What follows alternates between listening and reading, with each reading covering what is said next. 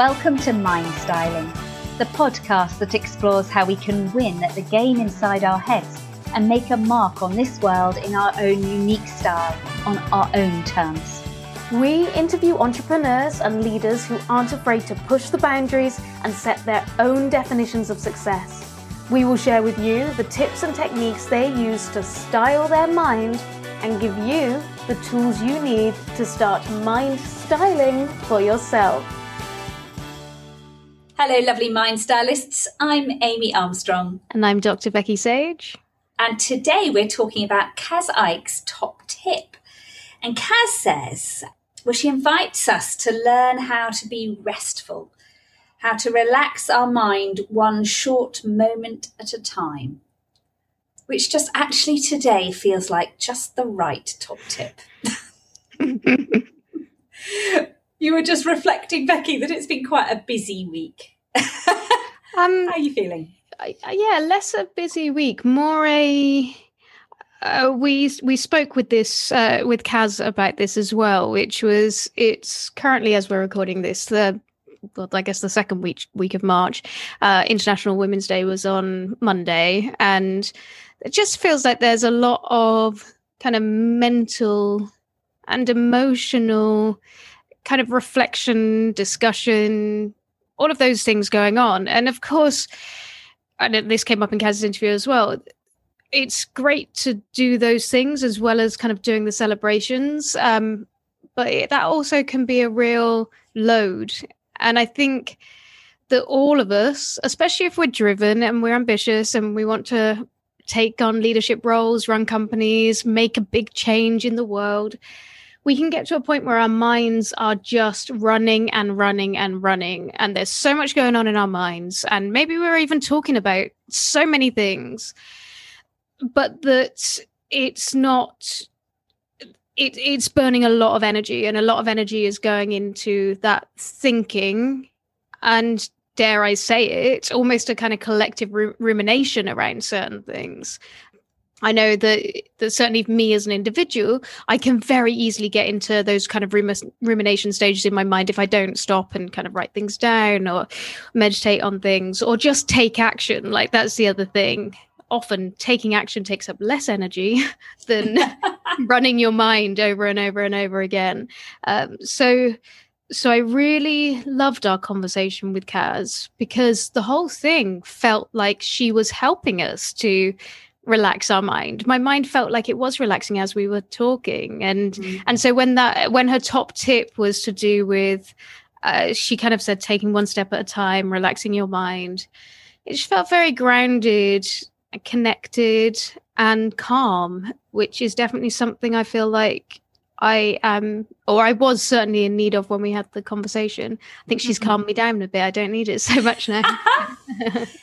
I think it's just a really interesting question that I've had to pose to myself, because of course there's that really strange contrast with lockdown where actually you haven't been able to go anywhere.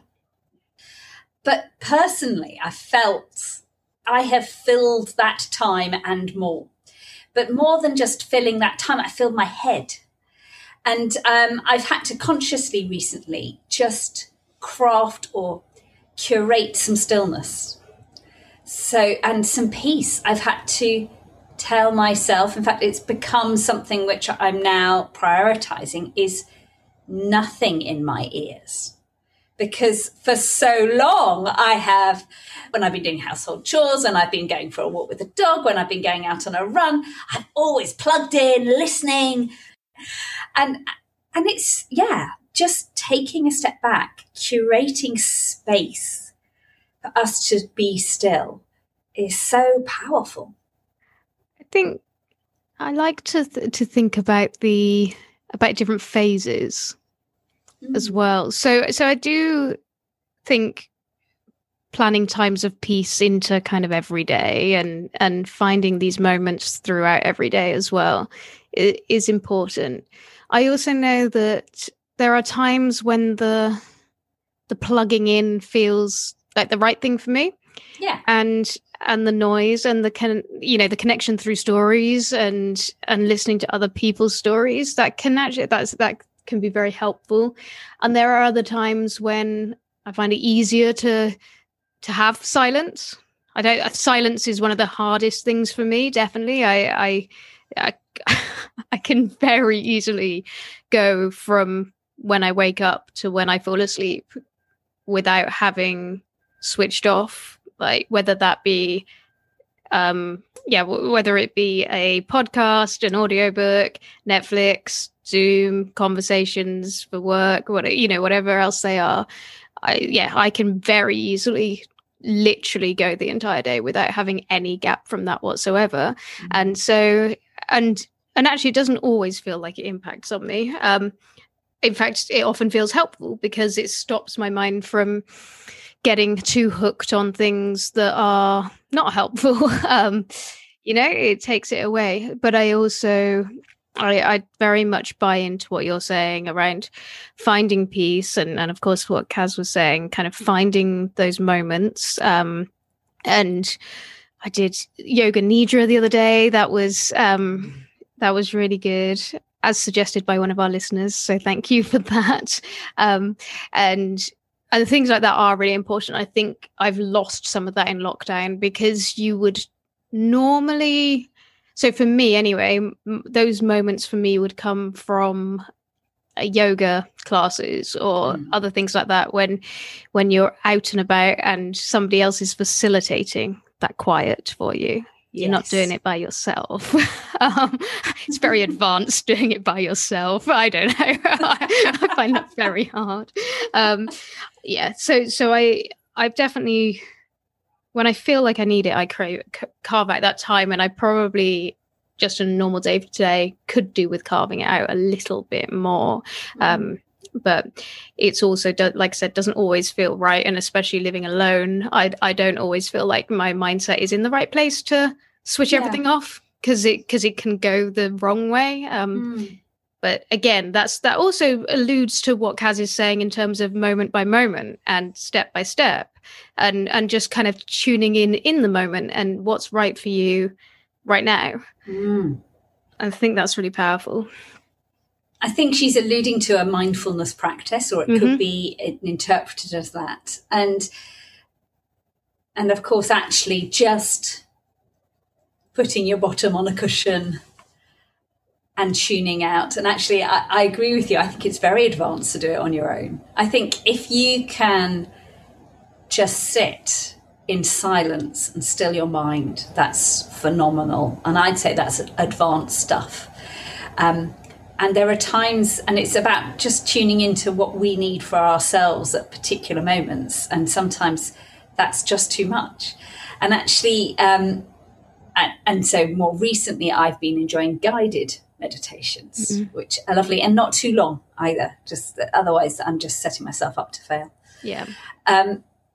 Also, though, which I've been surprised, and it's only since Christmas, because is jigsaw puzzles, one piece at a time, which is incredibly mindful. Now, I have been totally, up until Christmas, I was just sort of overwhelmed by other people's capacity to do these sort of 1,000, 2,000 piece jigsaw puzzles.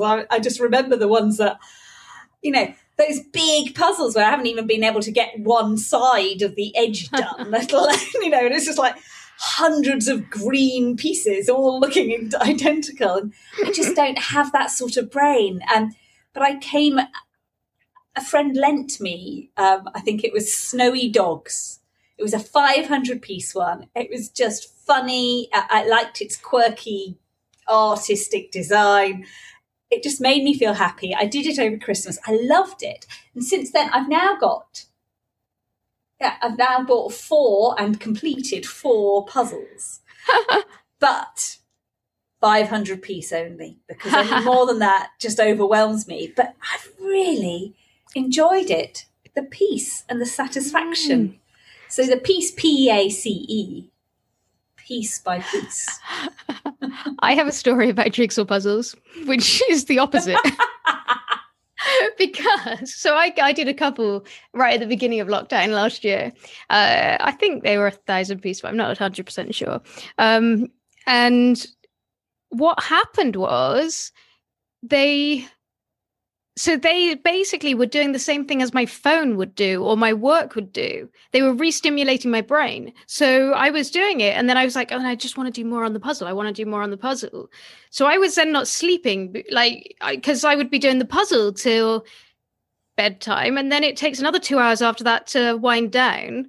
And so the puzzle was like hyping me up, basically. And I was like, well, if my brain is going into this, why not just put it into work or like the other things I want to get done anyway and that I enjoy doing anyway? So that really surprised me, because when I was younger, I used to love puzzles as well. And I think I still kind of enjoy it, but it became this like super addictive thing. I couldn't stop. And it was not, it then wasn't very helpful because it was keeping me up. And like I said, I could have put my brain to better use, especially in the evenings. I need a lot of space from the world, a lot of space from thinking before I can fall asleep.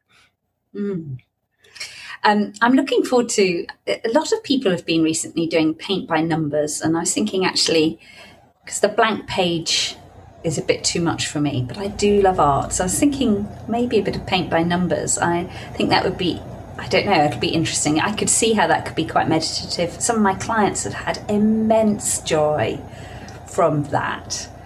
Sewing as well. And I'm not a great sewer or crafter, but I've got friends who've taken up, they making entire dresses, or, I could probably do a cushion. They're doing beautiful things, crocheting, knitting, all of these things which actually I used to, but I haven't done crafty things for years. But it was something for the puzzle. It was interesting because I don't live alone. I live in a very busy household. And actually the puzzle really just was representing, no one else wanted to do it with me, no interest at all. In fact, complete opposite. And so it was actually me having something that was purely for me. And just, it felt very indulgent, which was nice. You needed that different thing. Something I wanted to talk about today, because I read it slightly differently, actually. Yes. I took the top tip a little bit differently, which was about, I guess maybe I'd inferred it from some of the things we'd been talking about earlier in the podcast as well, which was taking things step by step. So... And for me, this is where my mind can calm down. So it's not about stepping away and doing something like crafting or, even going for a walk. I'm like, oh, come on, walking takes time. Like, doesn't it, And you loop, you don't go anywhere because you have to come back home again. Yeah, exactly. And I think that is a kind of, a characteristic of being in lockdown as well. There's no getting anywhere. And I think that I have it is incredibly inherent to me to want to achieve things. And I can often get overwhelmed if I feel like the things I want to achieve are too far away, that they don't feel possible. And I think that what relaxes my mind is being able to see how I can realistically get from, it's not necessarily A to B, because I don't believe in the fact that B is ever going to fully exist. But it's about knowing that I am stepping forward. I'm moving towards something that's important to me, and I'm doing that in a manageable way. And that the kind of magnitude, I guess, of the small steps are sufficient enough to reach something that is important enough, meaningful enough for me. So it's, when I read this, or think about this idea of relaxing because you can take things step by step, that's what it means to me. And I think it can be really important when we're, especially in Kaz, the way Kaz described her business. And I think anyone running businesses that have all these components to them, you've got tech, and then you've got the impact aspect to it. And, for her, in her case, it's healthcare, and she's doing another job at the same time as well. And all of these aspects to running a business, it can be, it's that overwhelm in terms of, well, am I ever even going to get there? So to me, relaxing my mind is about being able to, like I said, having those small steps that feel like they're going to take you to something meaningful, then I can relax. If I feel like that's what's happening, then I can relax. Then my mind doesn't start looping. It doesn't start kind of, going into those more stressful places. And so for me, actually, it's really important for me to be able to stop striving to constantly make an impact and start striving to constantly living a purposeful life. Actually, just giving myself permission to nourish myself in this moment, knowing that in that way, if I can relax my mind, relax myself, my soul, my spirit, then I will be more capable of stepping up and delivering purposefully going forwards. Yeah, I do understand what you're saying there. And again, maybe this is a personality thing as well. That it's like, it doesn't, if I can feel that something is moving me towards where I want to be, that in the past would have put me into kind of, I might have been in that relentless kind of place that you just described. But by doing what Kaz has done, which is to kind of get mindful first and then step into the tasks, those tasks do become enjoyable and meaningful. So you can relax for two reasons. One, because you're enjoying the task and that you're in that moment, you're in the flow or whatever it might be. And you're not having to stress about, but in the future, I've got to show up and be purposeful and do this and do that. This isn't, it's about doing the meaningful things in the moment. But it's interesting, the different takes on it. How do you become mindful in the moment before starting that task, which has purpose and meaning to you? I guess it depends. Well, exercise helps. So on the days, most days I'll have done something. But I also read every morning for about an hour, or maybe a little bit. So I think there's something about a morning routine, and gratitude practice. So I think there's certain things that you weave in through the everyday. So you know when you come and sit down, and of course there's always tasks, there's always a whole list of them. Preparation as well. Like, okay, I've thought about what's coming tomorrow and I'm ready for it, rather than kind of showing up last minute and not being ready to go. So I think it's a mixture of practices that are strengthening that mindfulness, so making it second nature. As well as just being ready. I think it's really interesting, your idea of preparation. I think so many of us suffer from looping negative thoughts when we finally, our head hits the pillow and the day is over, and then our brain gets going. And actually just how to ease that mind and relax and be still. And the brain is designed to have ideas, not capture and retain those ideas. And so actually if you prepared yourself, if you thought about it, made your notes, structured your prioritization, then your brain doesn't have to worry about that. It's put to one side. Writing stuff down. Yes. Yeah. I think that's so powerful, and we don't always do it, and I definitely don't always do it. But I notice that when it's looping, that's actually an indicator to me of you're ready now. You're ready to write this down. You're ready to do this plan. You're ready to, that your thoughts they're sitting there going, Becky, you need to get these into something coherent. So whenever I have to give a talk, about 4 weeks beforehand, I'll go into that slight panic mode. Okay, I'm giving a talk. This is especially if it's a new one, if I'm talking on something slightly different. And I'll go into that panic mode, and I'll have probably already done a bit of research, but not loads yet. And, I've got some ideas, but I don't really know how it's going to come together. And that's when my mind will start whirring. And then suddenly I'll find, for example, if I'm at the weekends, I'll read for even longer in the mornings, in the weekends, and I'll be sitting there reading, and suddenly, everything, the structure of this talk will come to me. So I just get out my big book, scribble it all down, get it down there, then and there. And I know that not everyone's in the position to be able to do that.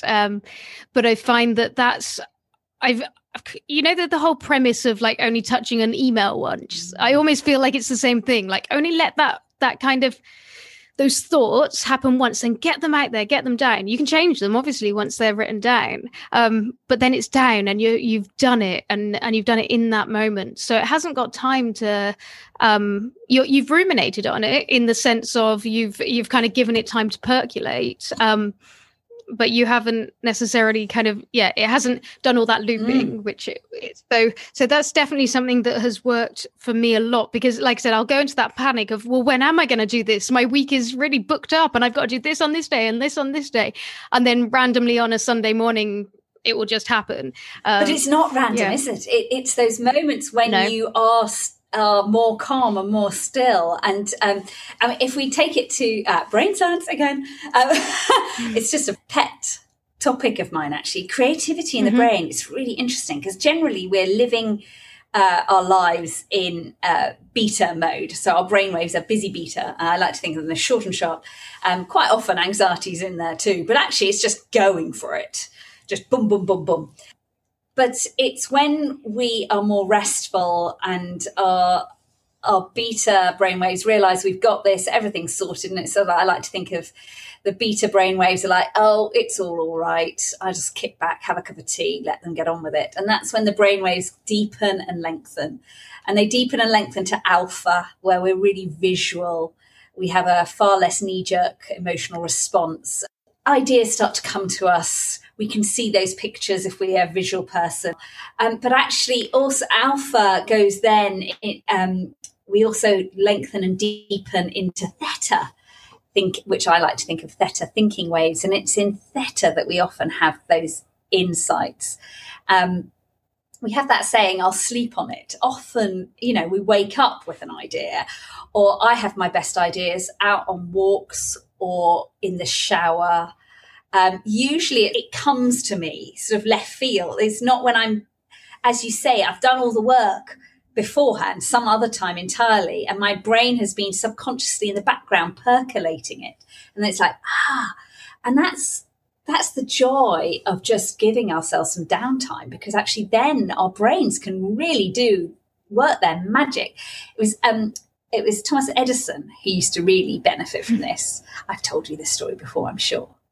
But he used to work really hard at ideas. I mean, he had about 10,000 patents by the time he died. He was a phenomenal inventor, not just of the light bulb. And he used to work really hard, obsessionally on particular ideas. And then when he could take it no further, he'd sit down in his armchair, the story goes, with ball bearings, handful of ball bearings in both of his hands. And he'd allow himself to nod off. But of course, when you nod off, at that moment, you just go, and all your muscles relax. Yeah. And of course, when his hands relaxed, all those ball bearings would fall to the floor with a massive clatter, and he'd wake up. And the idea is he'd go, Eureka, I've got it.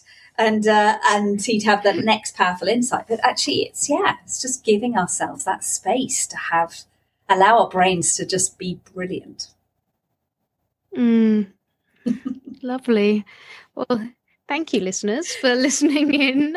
Ponderings. We'll give you a little secret about today. You may or may not have liked that we talked a bit more than we normally do on a top tip episode, because we were meant to be doing an interview today and we've postponed that one. So we had a bit more time than we might sometimes give ourselves to do a top tip episode.